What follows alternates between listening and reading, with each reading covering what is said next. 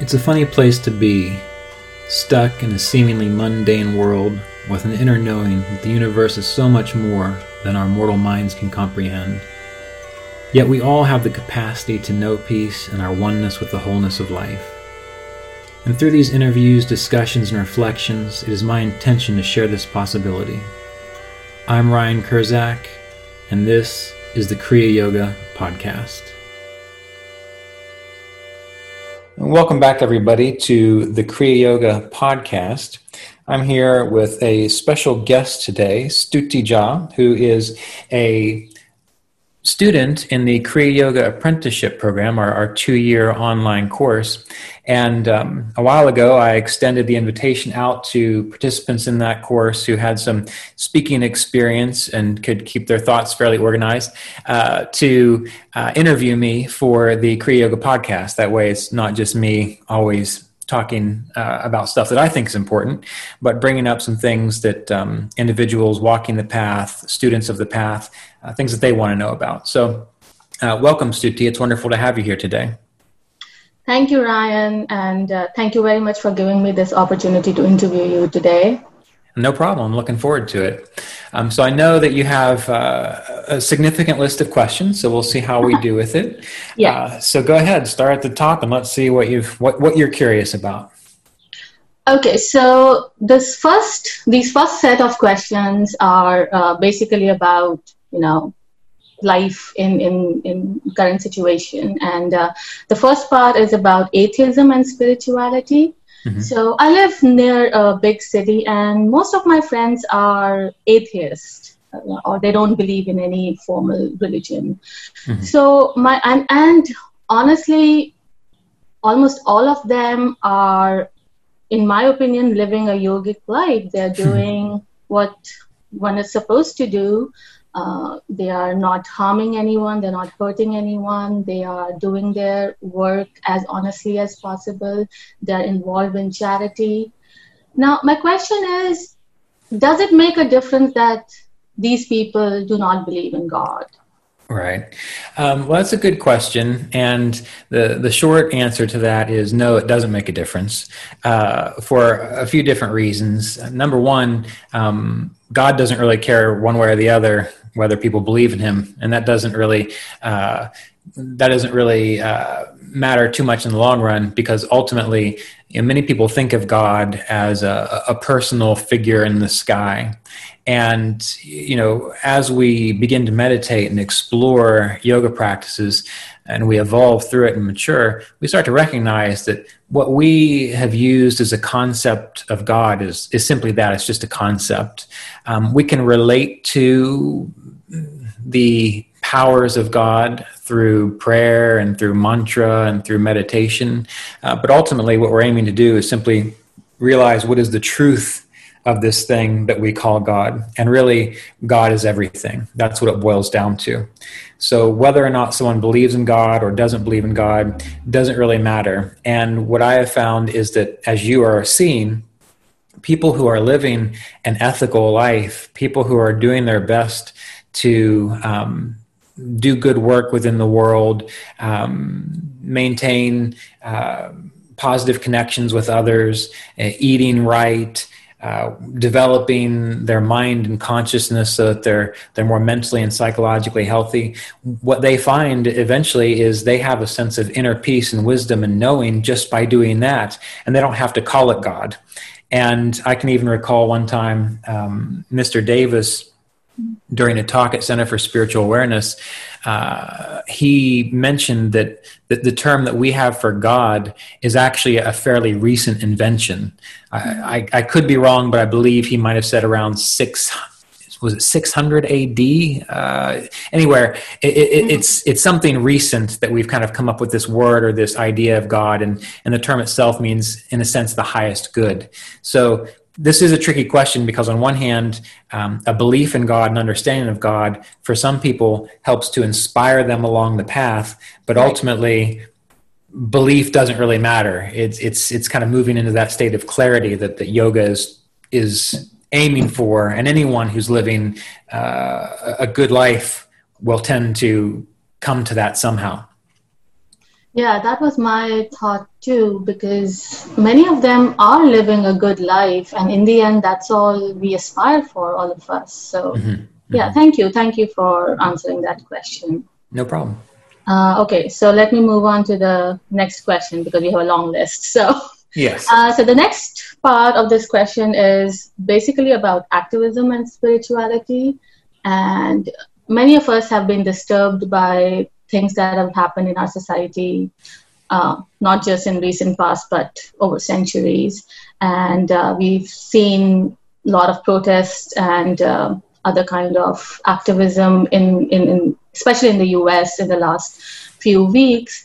Now, my question is that if a student of yours come to you and ask you that that's what they feel their calling is, that they want to be a part, they want to be an activist.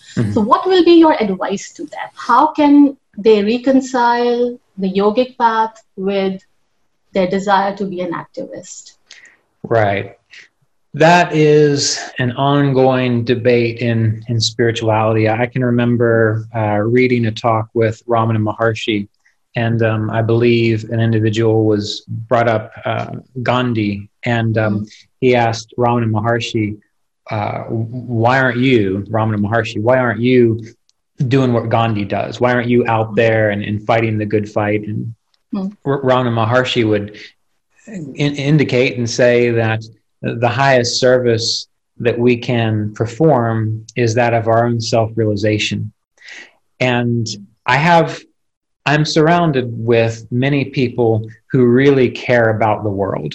Right. And, my late wife, Melissa, she was always very much interested in helping communities and helping minorities where she could, raising children well, making sure that kids had what they need. She was very much into that.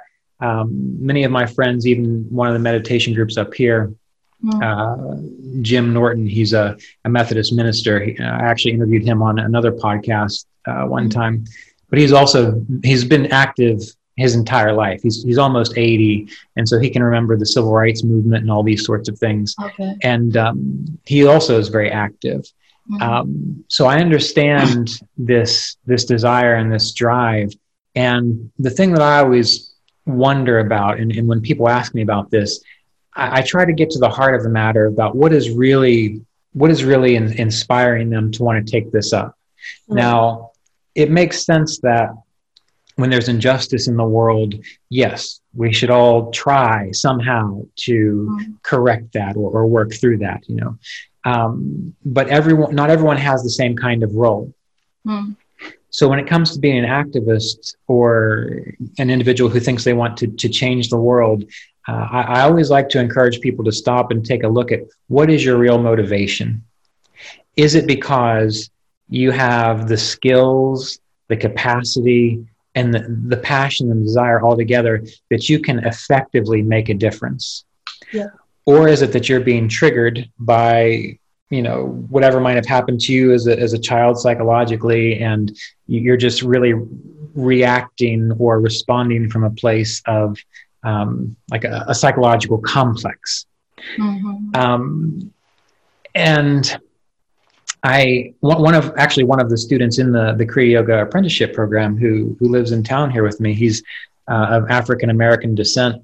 I asked him about this because he personally, from what I've gathered, doesn't really feel the need to go walk in protests or to do a lot of what's going on. And I was like, okay, well, why is that? He says, Ryan, he's like, I've seen this happen again and again and again. He's like, some injustice occurs, and then everyone gets up in arms, and then it passes and we're back to where we were, and it just keeps happening again and again.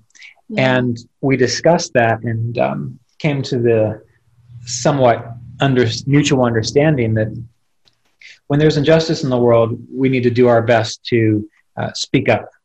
Right. However, the best service we can render, like Ramana Maharshi says, is number one, to develop our own self-realization, and number two, to attend to our own spiritual practices, not simply the practices of meditation and just those sorts of things, but if if an individual develops greater inner peace, Mm. and if an individual develops a greater sense of inner truth, then how they live their life impacts everyone around them silently.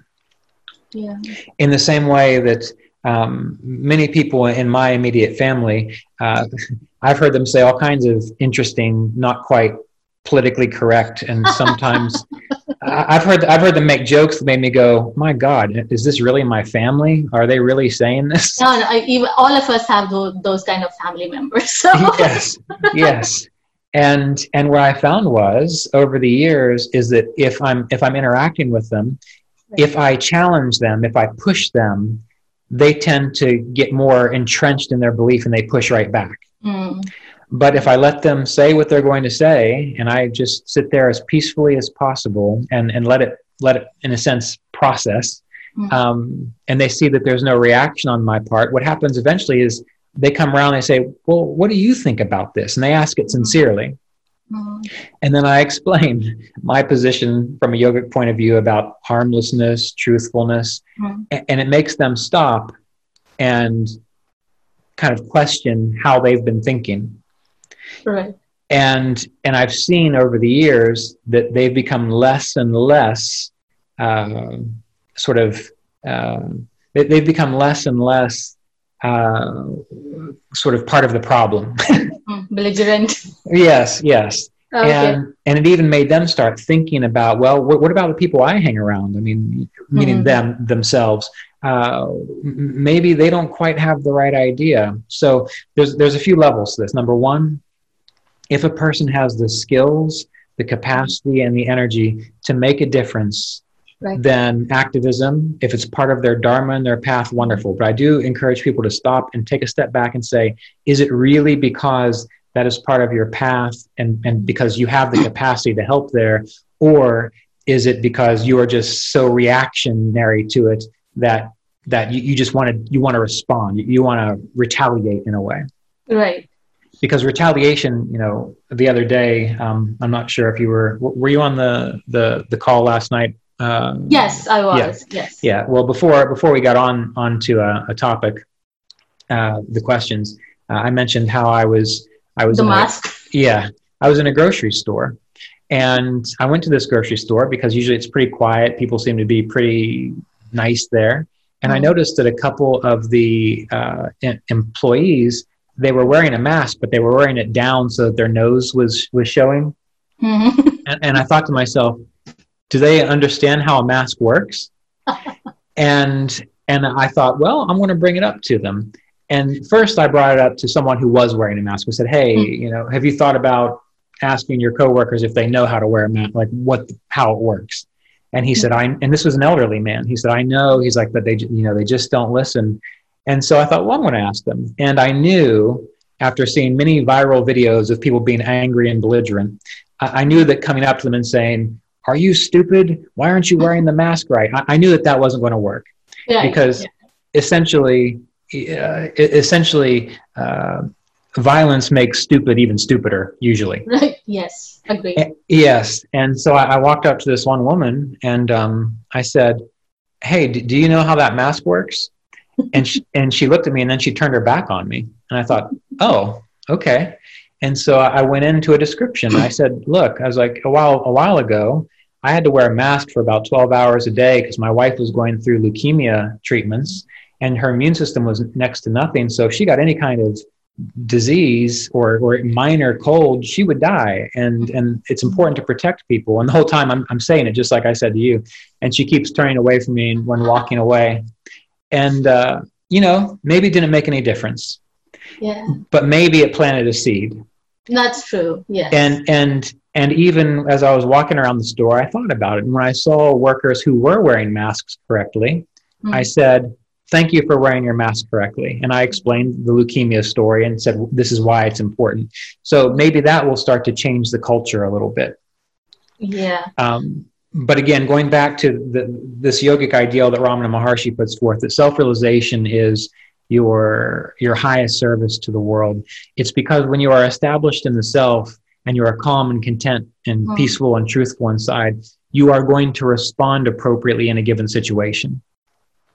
Right. No, that is true. Sorry, go ahead. Yeah, that's okay. Which simply means that, for example, if you see an injustice being done and you are calm and you know how to react, you will respond in a much more effective fashion than if you just get all riled up.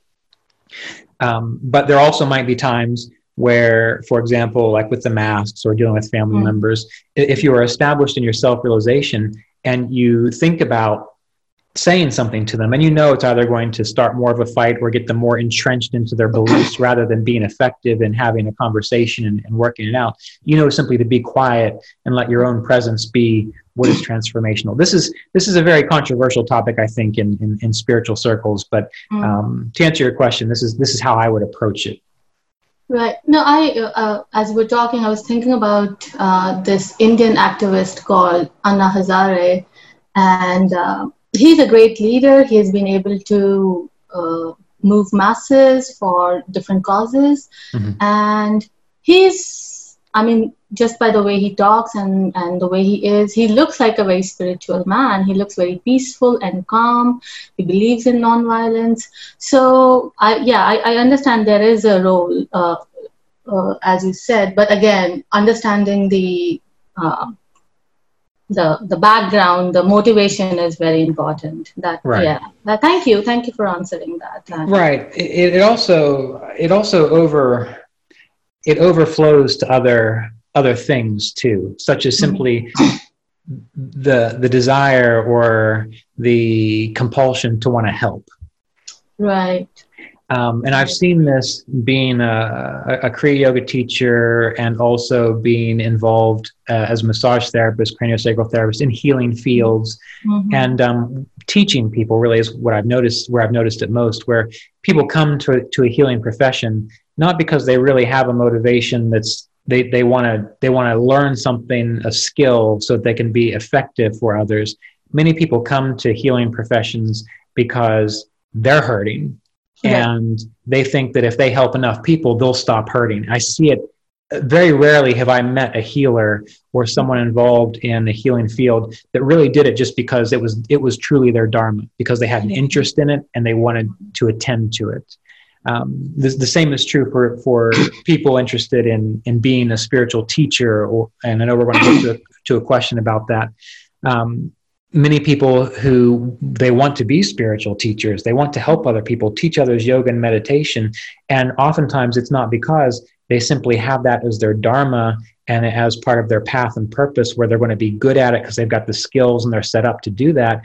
But it's because deep down inside, they want to help others because they still don't quite feel good about themselves in a way. Does this make sense what I'm saying? Yeah, no, it does. It does. And for everyone, mostly people listening to this, majority of people listening to this, probably we all started our spiritual path because we were unhappy or hurting in some way or the other. So yeah, all of us, we do understand this. Right. Absolutely. And that is why, again, going back to Ramana Maharshi's idea that self-realization is the highest service, is because the clearer you get, the more you become aware of your little psychological complexes and whether you're really doing it because, if someone wants to be a doctor, are they really doing it because they just love anatomy and they just love the idea of cutting out tumors on people all day? Or are they doing it because they're motivated by this need to think that they're only worthy if they can help other people? Or they're doing it because they want to make a lot of money? If you've worked on your self-realization, your own inner work, you become very clear on the fact of, oh, well, these are my skills, and this is really where I can be of service, and it's not going to be directed by or inspired by compulsions. It'll be inspired by true inspiration. So I think that can be applied across the board to activism, to the work you do, to helping people, to any choice that you make, really. Yeah. No, that's a great answer. Thank you, and I'm glad that you brought up self-realization, the idea of self-realization, because my next question is about that.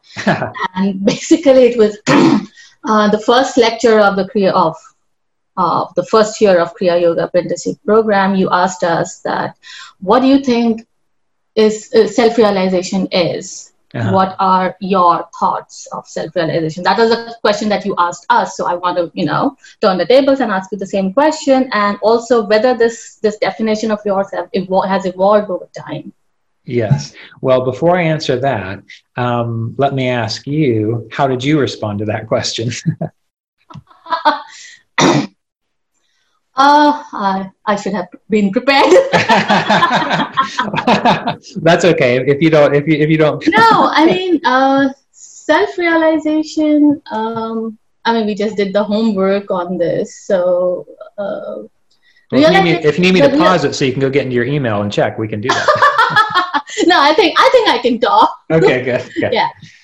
So I think it's knowing that we are not our body, we are not our mind, and there is much more to life than just being bogged down by, the day-to-day affairs of life, which is very important, but then it's much more than that. And right. Consciousness, of course, lives on forever. Mm-hmm. So realizing that this is not who you are, and your true identity, if there is any, is completely different. So right. Well, good. Okay. So to answer the second part of your question, has your definition changed over time? Yes, my definition has changed over time. And hopefully everyone's definition will change over time, because we are growing. And when we first start on the path, we start and we have an idea of what it means. When I first started way back, what I thought self-realization meant was that I would have a constant, all the time feeling of bliss, where I knew I was one with everything. And if I was walking down the street and I saw someone walking towards me, since I knew I was one with everything, I could almost even feel their body walking, because we're all one. Yeah. So I had this really fantastic idea of what self-realization was supposed to be like. And that was okay, because it helped to keep inspiring me along the way.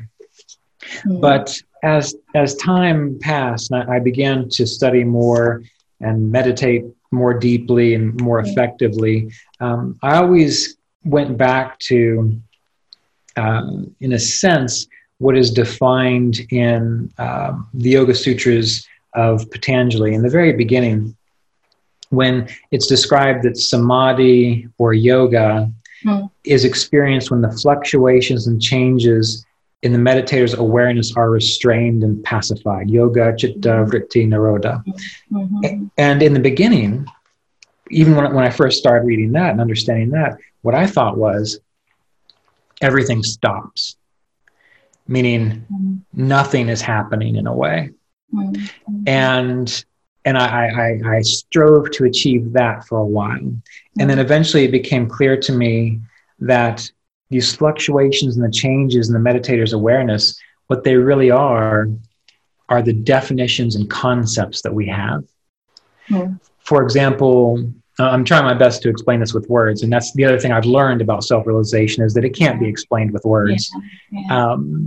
But it's like as if we are walking down the road, and most people are thinking all the time. They're saying, oh, look, the tree is moving because the wind's blowing. I've got bills to pay. Someone's coming down the street. They look kind of scary. Or look, that person looks like my grandmother. They must be a sweetheart. Like all these things that go through the mind. And those are the fluctuations and changes which are rising and falling.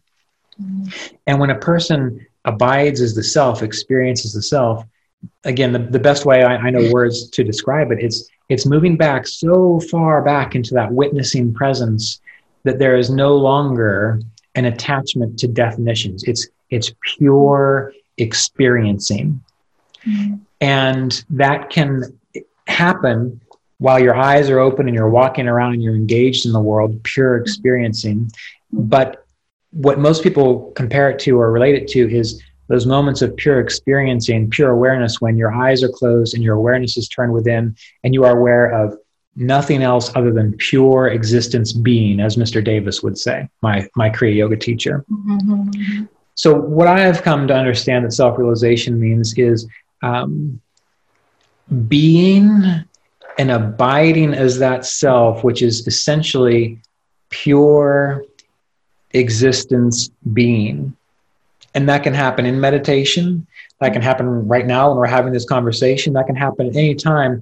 But it's all about being that awareness. Because many people say, well, what does the self look like? Or how do you see the self?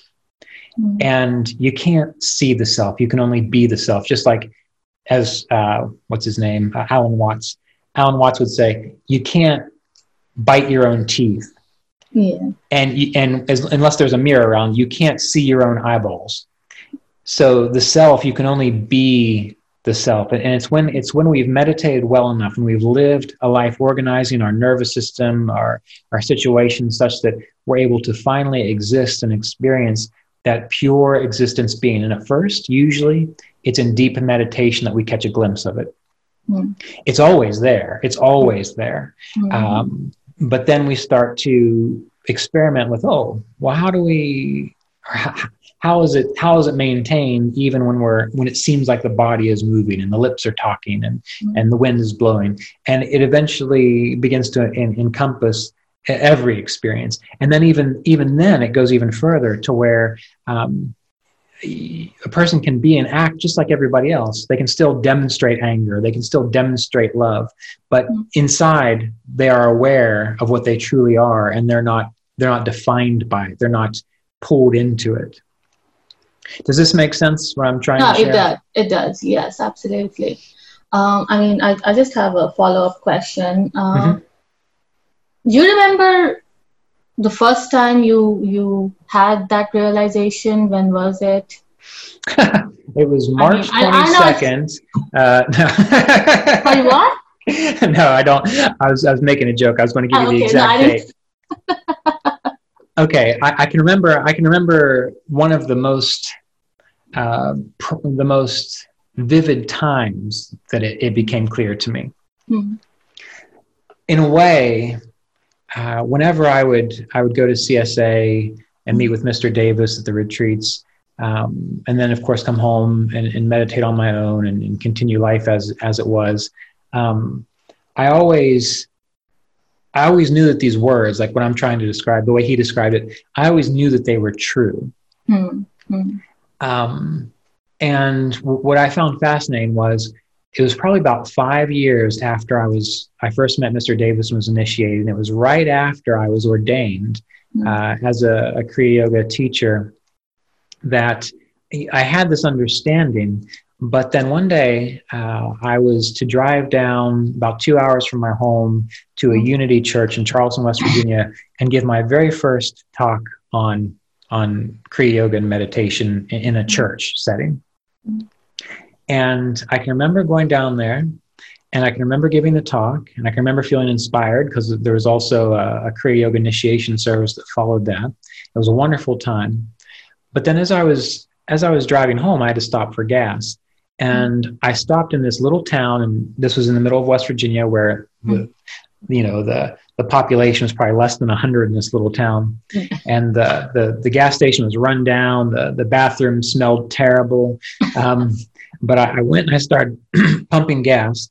And as soon as I started pumping gas, I just happened to look up, and I saw the clouds and how they were moving. And everything became silent. Everything became just pure experience beyond anything I'd ever had realization I'd had up to that point. And there was not even a mind to say, oh, that's interesting. It was expansive. And I did chuckle to myself because, here I am at a gas station that looks terrible and smells bad. And it's not like I was just back teaching or I was deep in meditation. It was this experience, and everything became perfect and crystalline and clear. And it persisted for quite a while after that. And I began to remember after that point moments when I was a teenager and when I was a child, when I experienced that. It was like I couldn't relate to it. I didn't remember it. But after I'd had that experience, I began to remember every other time when that happened, which was amazing. And the reason I consider that's the case is because there's no mind going on. There's no thoughts. There's nothing to remember. It's not like, something major happens and you can define it and say this, and that. It's just, it's beyond concepts. So the mind really can't remember things beyond concepts. Right. But that's a beautiful thing. And it's described in the Yoga Sutras of Patanjali too, is that as you have moments of samadhi or realization, that those leave a positive impression in the mind. And in time, the more you have those, the more you start to realize just how common they actually are. So I guess that would probably be around maybe July or August of 2005, I think, when I first remember that kind of experience. And then, of course, as I said, I remembered all the other ones I had previously. So it was interesting. Oh, that's great. Yeah. Thank you so much. No problem. Okay, so we're done with the first set of questions. So let's move on to our next topic, which is on death. Okay. So basically, that's my point of entry in spiritualism. That's why I'm fascinated. I've always been fascinated by death. And I started watching all these videos on near-death experiences around 2.5 years ago. And that led to a chain reaction. And then eventually I found Kriya Yoga.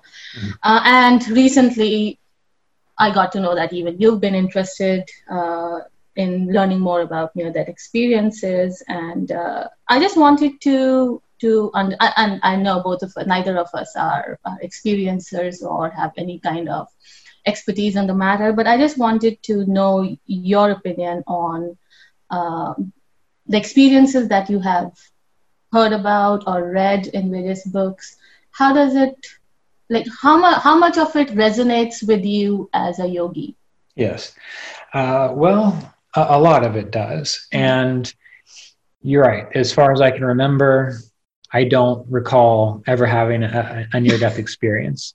I did almost drown one time, but other than that, I don't remember that being a near-death experience. I just remember being a kid and looking up from the bottom of the river and seeing my uncle up there and seeing him reach down and grab my hair and pull me up out of the water.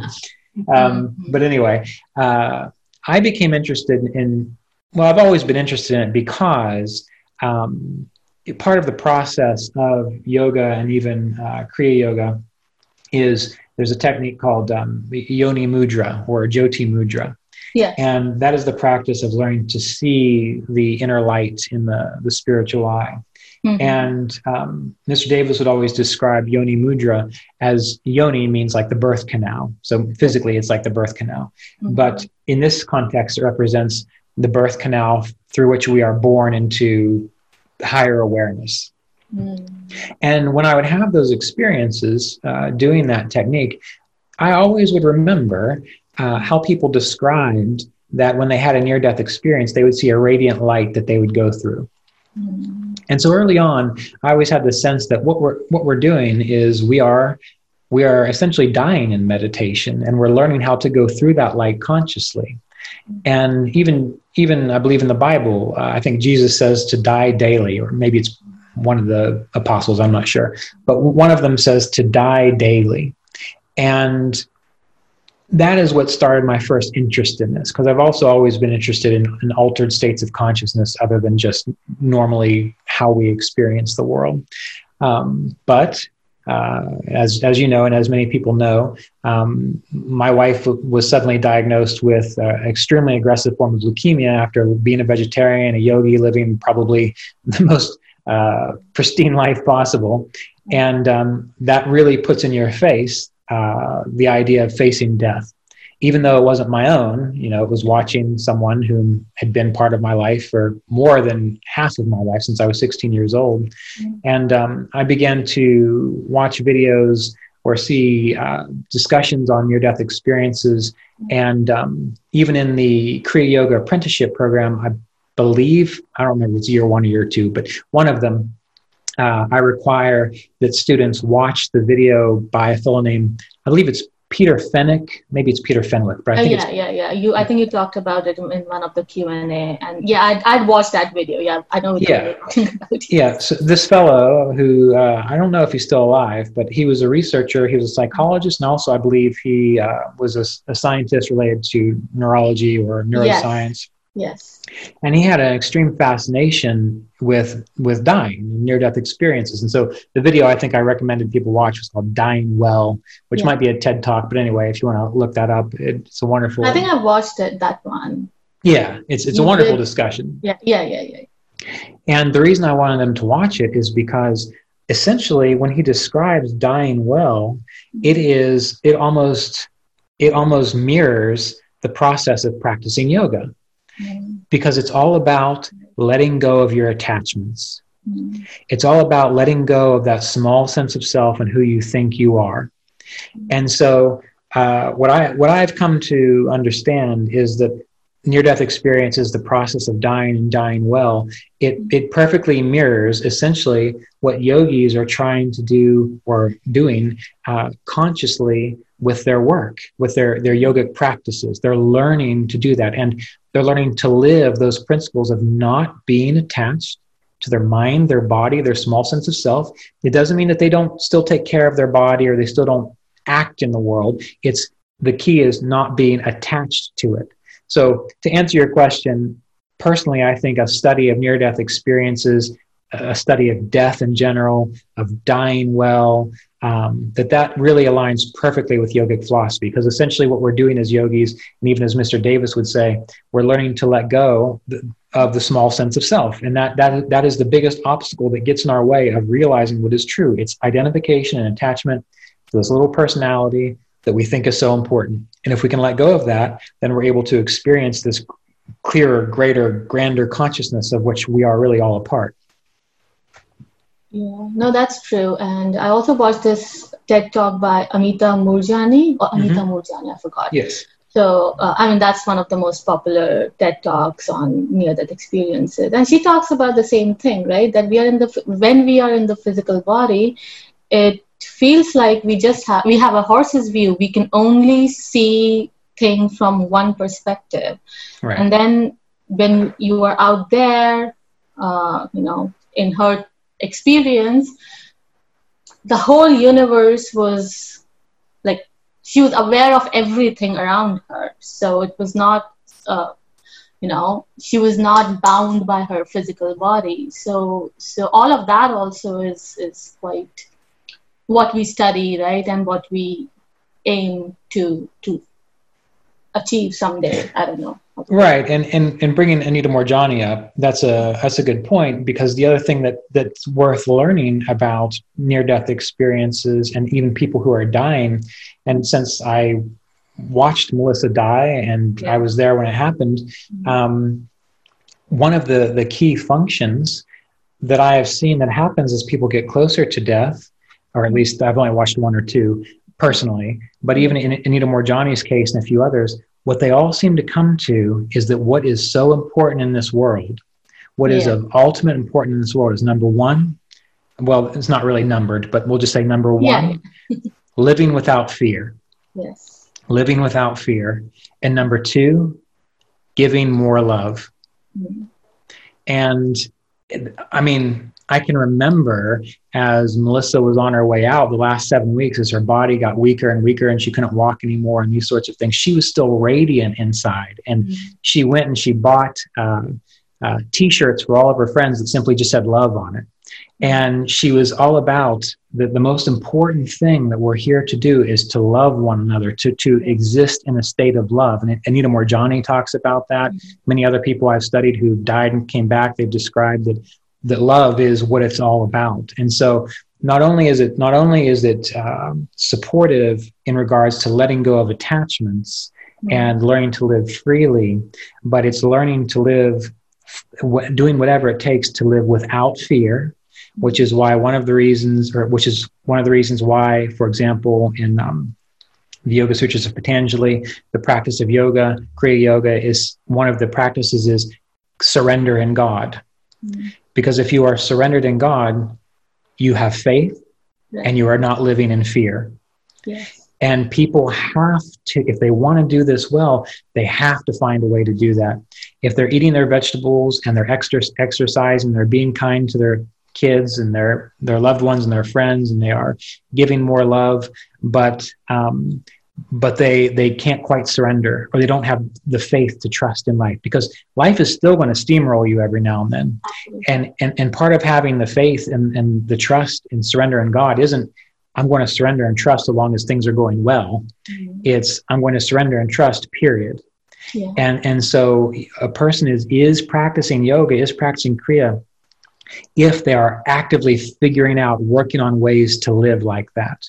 Mm-hmm. And if they can, probably dying won't be so difficult. Their life will be much better. They will be embodying these yogic teachings. So near-death experiences, dying, about letting go of attachments, giving more love, learning to actually have faith and surrender.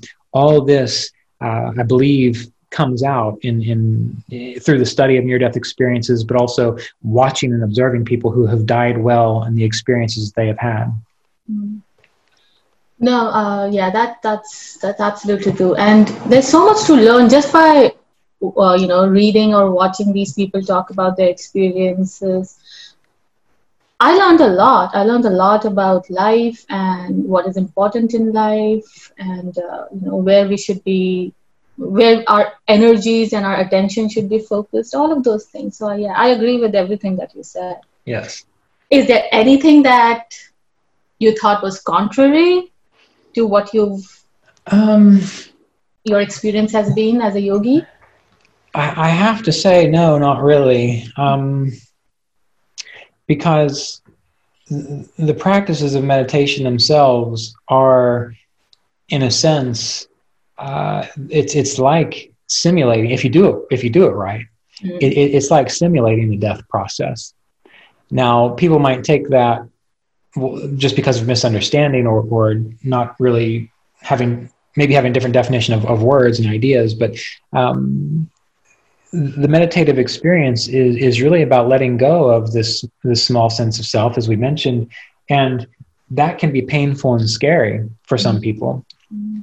But the more we do it well, and the more we kind of see it that well, and we look at it more of instead of being like, no, I don't want to do that, that's too scary, saying, you know what, that's scary, but I know this is part of the path, so I'm going to walk through it, and I'm going to come out the other side and see what happens.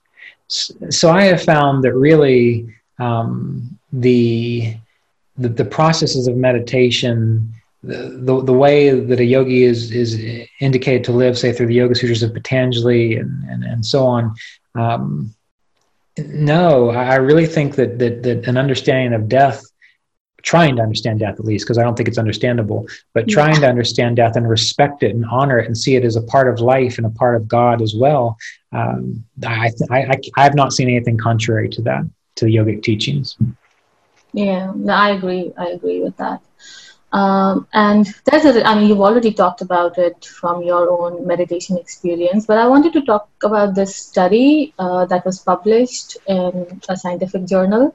And it talks about how in a longitudinal study, they found that Buddhist meditators, Buddhist monks, they can induce near-death experiences at a pre-planned point in time. And they can actually get into NDE experience anytime they want. So what are your thoughts about? Do you think that's, and they found it, so it is possible, but what are your thoughts on this?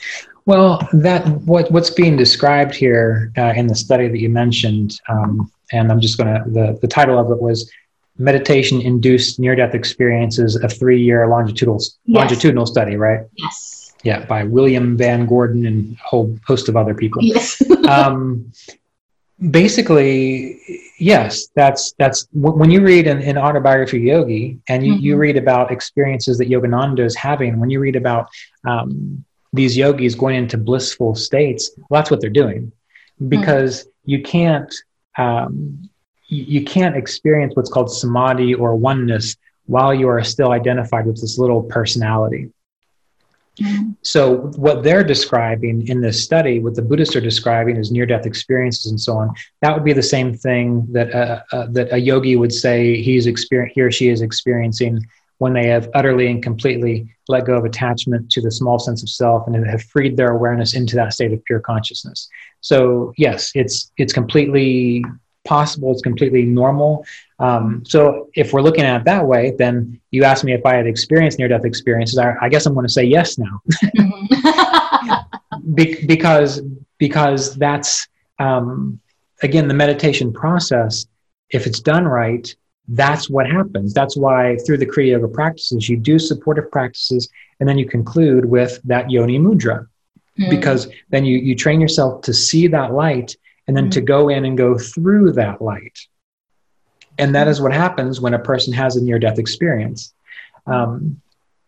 So the short answer to that question is simply, that doesn't surprise me at all. And yes, if we do our practices well and we really get in there and become skillful at it, sure, we can learn how to experience that all the time, which is why it is possible that people who've been practicing yoga for a long time don't necessarily truly fear death. Yeah. Because they've done it so many times already. There still might be a little attachment they have to shake, but that passes very quickly from what I understand. So yeah, it doesn't surprise me. And it may be then, now that we're talking about it, that people who've become very skillful at least the Kriya practices as I know them and can flow their awareness through the spiritual eye center and see that inner light, then they're probably, yes, achieving near-death experiences in that way. Yeah, now that makes sense. And I mean, the comparison between, like, the comparison that you made between, the Jyoti Mudra, where you see the light in the spiritual eye, and a lot of these experiences talking about seeing a light and moving through a tunnel of light. And that makes sense now, actually. I never put those two things together. So, yeah. Yes. And the next question is actually, you've already answered it partially, which is basically, should we be talking about the way death is perceived in our society? So yes. But yeah, if you have anything more to add to that. Well, now that I think about it, you are the second student in the Kriya Yoga apprenticeship program to take me up on the offer of doing this podcast and interviewing me. And Mitch Hankins was the first one, and I kind of remember him also talking about this stuff. So it's making me wonder why it keeps coming up. But to be clear, yes. I do really, truly feel that a change in the perception of death would really help out so much in our society and in our culture. Because I've thought about this a lot. Again, up until Melissa got sick, I didn't really think about it a whole lot. I'd experienced the loss of elderly family and friends, but in my mind it was just, well, they're old, so of course of course the body is meant to die and go. But when Melissa died, she was maybe 42. I think she was 42, and very young and vibrant and still had a lot of life in her. And it made me realize that death is everywhere and can happen at any time to anyone. And what we do in our culture now is we have science such that we can avoid seeing and experiencing death. For many people, we can go a long time without really having to face it. And when you don't have to face death, when you haven't seen death, when you haven't really contemplated death or been forced down that road, you live life very differently. And now that I have personally faced it and experienced it in my life, I realize just how much more precious it makes life. I have realized just how much more important it makes every moment in life. And this comes back to an idea. People have asked, at least one student asked me before, how can one be in relationships and love without attachment? because we think of love as, oh, I'll never be without you. We'll always be together, and those sorts of things. But I was that way, so I had to face that, and it taught me that by facing death, you begin to realize that all love is important, and that the type of love that is most important is the love that is free. Meaning, when you are in a relationship with someone, or you are doing something, you are loving, you are doing that thing, you are experiencing that, not for anything you hope to get out of it in the future, not because you think that you've got another 40 years together, and so you're doing whatever you're doing, but you can love someone and not expect anything from them, and that becomes a free kind of love, in that you're there, you're present. You are maintaining a relationship respectfully, so you're not just being irresponsible or thinking that you just give free love to everybody. That's not what I mean. But you realize that you are loving them right now, and the time may come when they're not around anymore, or they may die, they may move on, you may change, but it's okay. You're able to let that go, because you know that love is eternal and exists in all things and all people. So other circumstances, other situations will arise where love is present. And what I found personally is that by facing death in this way, that I began to see that, for example, what I found so important about my relationship with Melissa, the love there, is it comes through any way it can. Meaning, when I had that time from 16 to, I don't know, what was it, 30, 39 or somewhere like that with Melissa, and I thought she was the love of my life, that's all there ever was. And of course, I had to go through a year and a half, 2-year period of time of feeling like I was utterly torn in two, and I had no idea how I was still alive after experiencing that. But I began to see, if I paid attention, that people would show up in my life, and it was almost as if that love that I knew in Melissa was here again. But it was because what was real was the love. It wasn't what I identified with the body of Melissa and the personality of Melissa. It was simply the love. And so if we're able to change our perception of death in our culture, if we can embrace it, I've said this before, in Hindu traditions, there are gods of death. There are gods and goddesses of destruction. Yes. And all the gods and goddesses in the Hindu religion, hopefully I'm talking about this correctly, they can be seen as separate entities, but really, ultimately, they are simply powers of the one whole force, presence, being, the ultimate God, however you want to describe it. And so what that means is that death and change and pain and illness is also God. And if we are able to see that even those things that we can't even think that our little personality could withstand or bear, if we can accept that as God too, well, then we become whole. So in my mind, if we changed our perception of death, if we learned to embrace death, to see it for what it is, and quit trying to always maintain this positive view of life, or this idea that life always has to be good and always has to be perfect in the way that we want it to be, we would become whole. And then as we go through our lives, we probably wouldn't even really be talking so much about self-realization and all this, because we would already be whole. We would already know that everything that happens is one whole experience, life, God, and that is beyond the mind. That is the totality of it all. So I think that it's very important to, if we can, find some way to contemplate this. It would also even change the way we live our lives. I haven't talked about this very much with too many people, but after going through the experience that I did, and early on in my life having had difficulties with things like depression and anxiety, and having a view of life that was a little different than many people, I remember reading a study. What was this study? No, I'm sorry. I remember reading about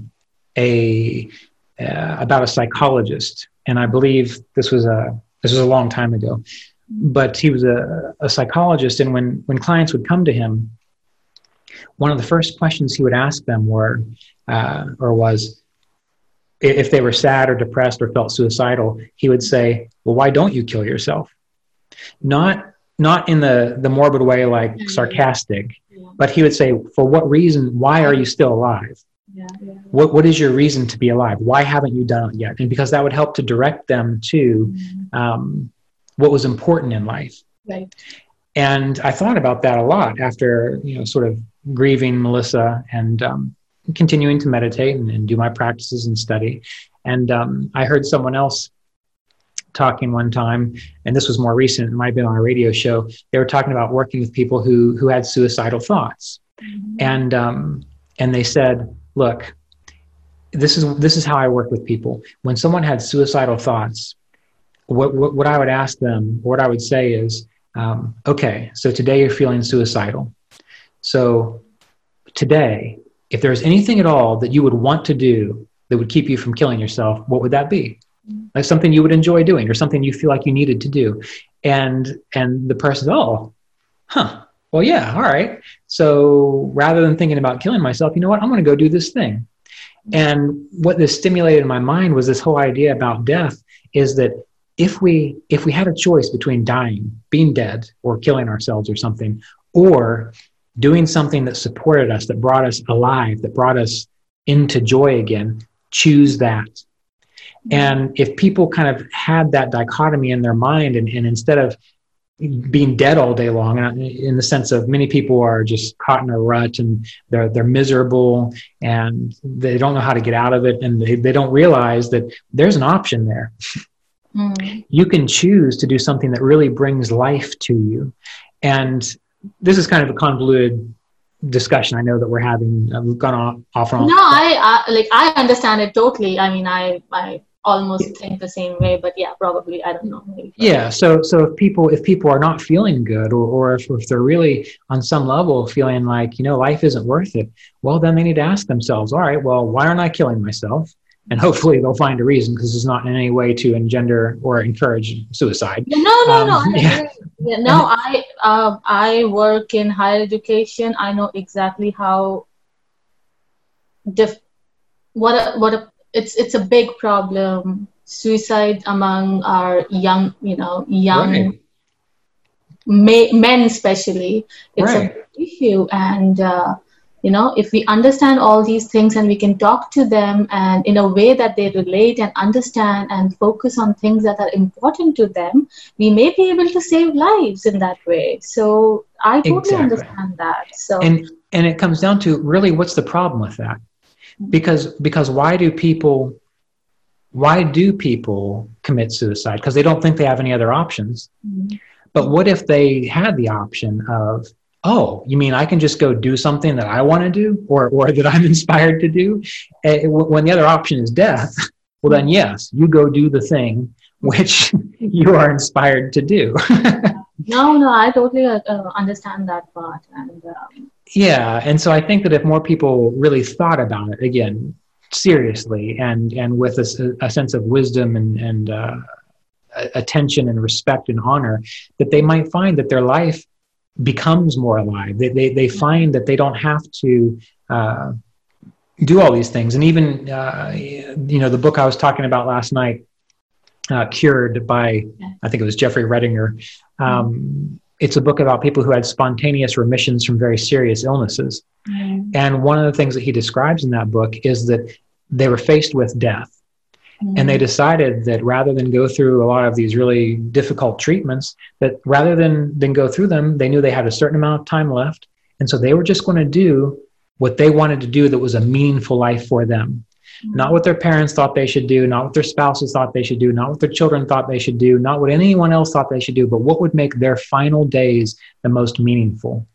And that was actually one of the components or variables within them having a spontaneous remission.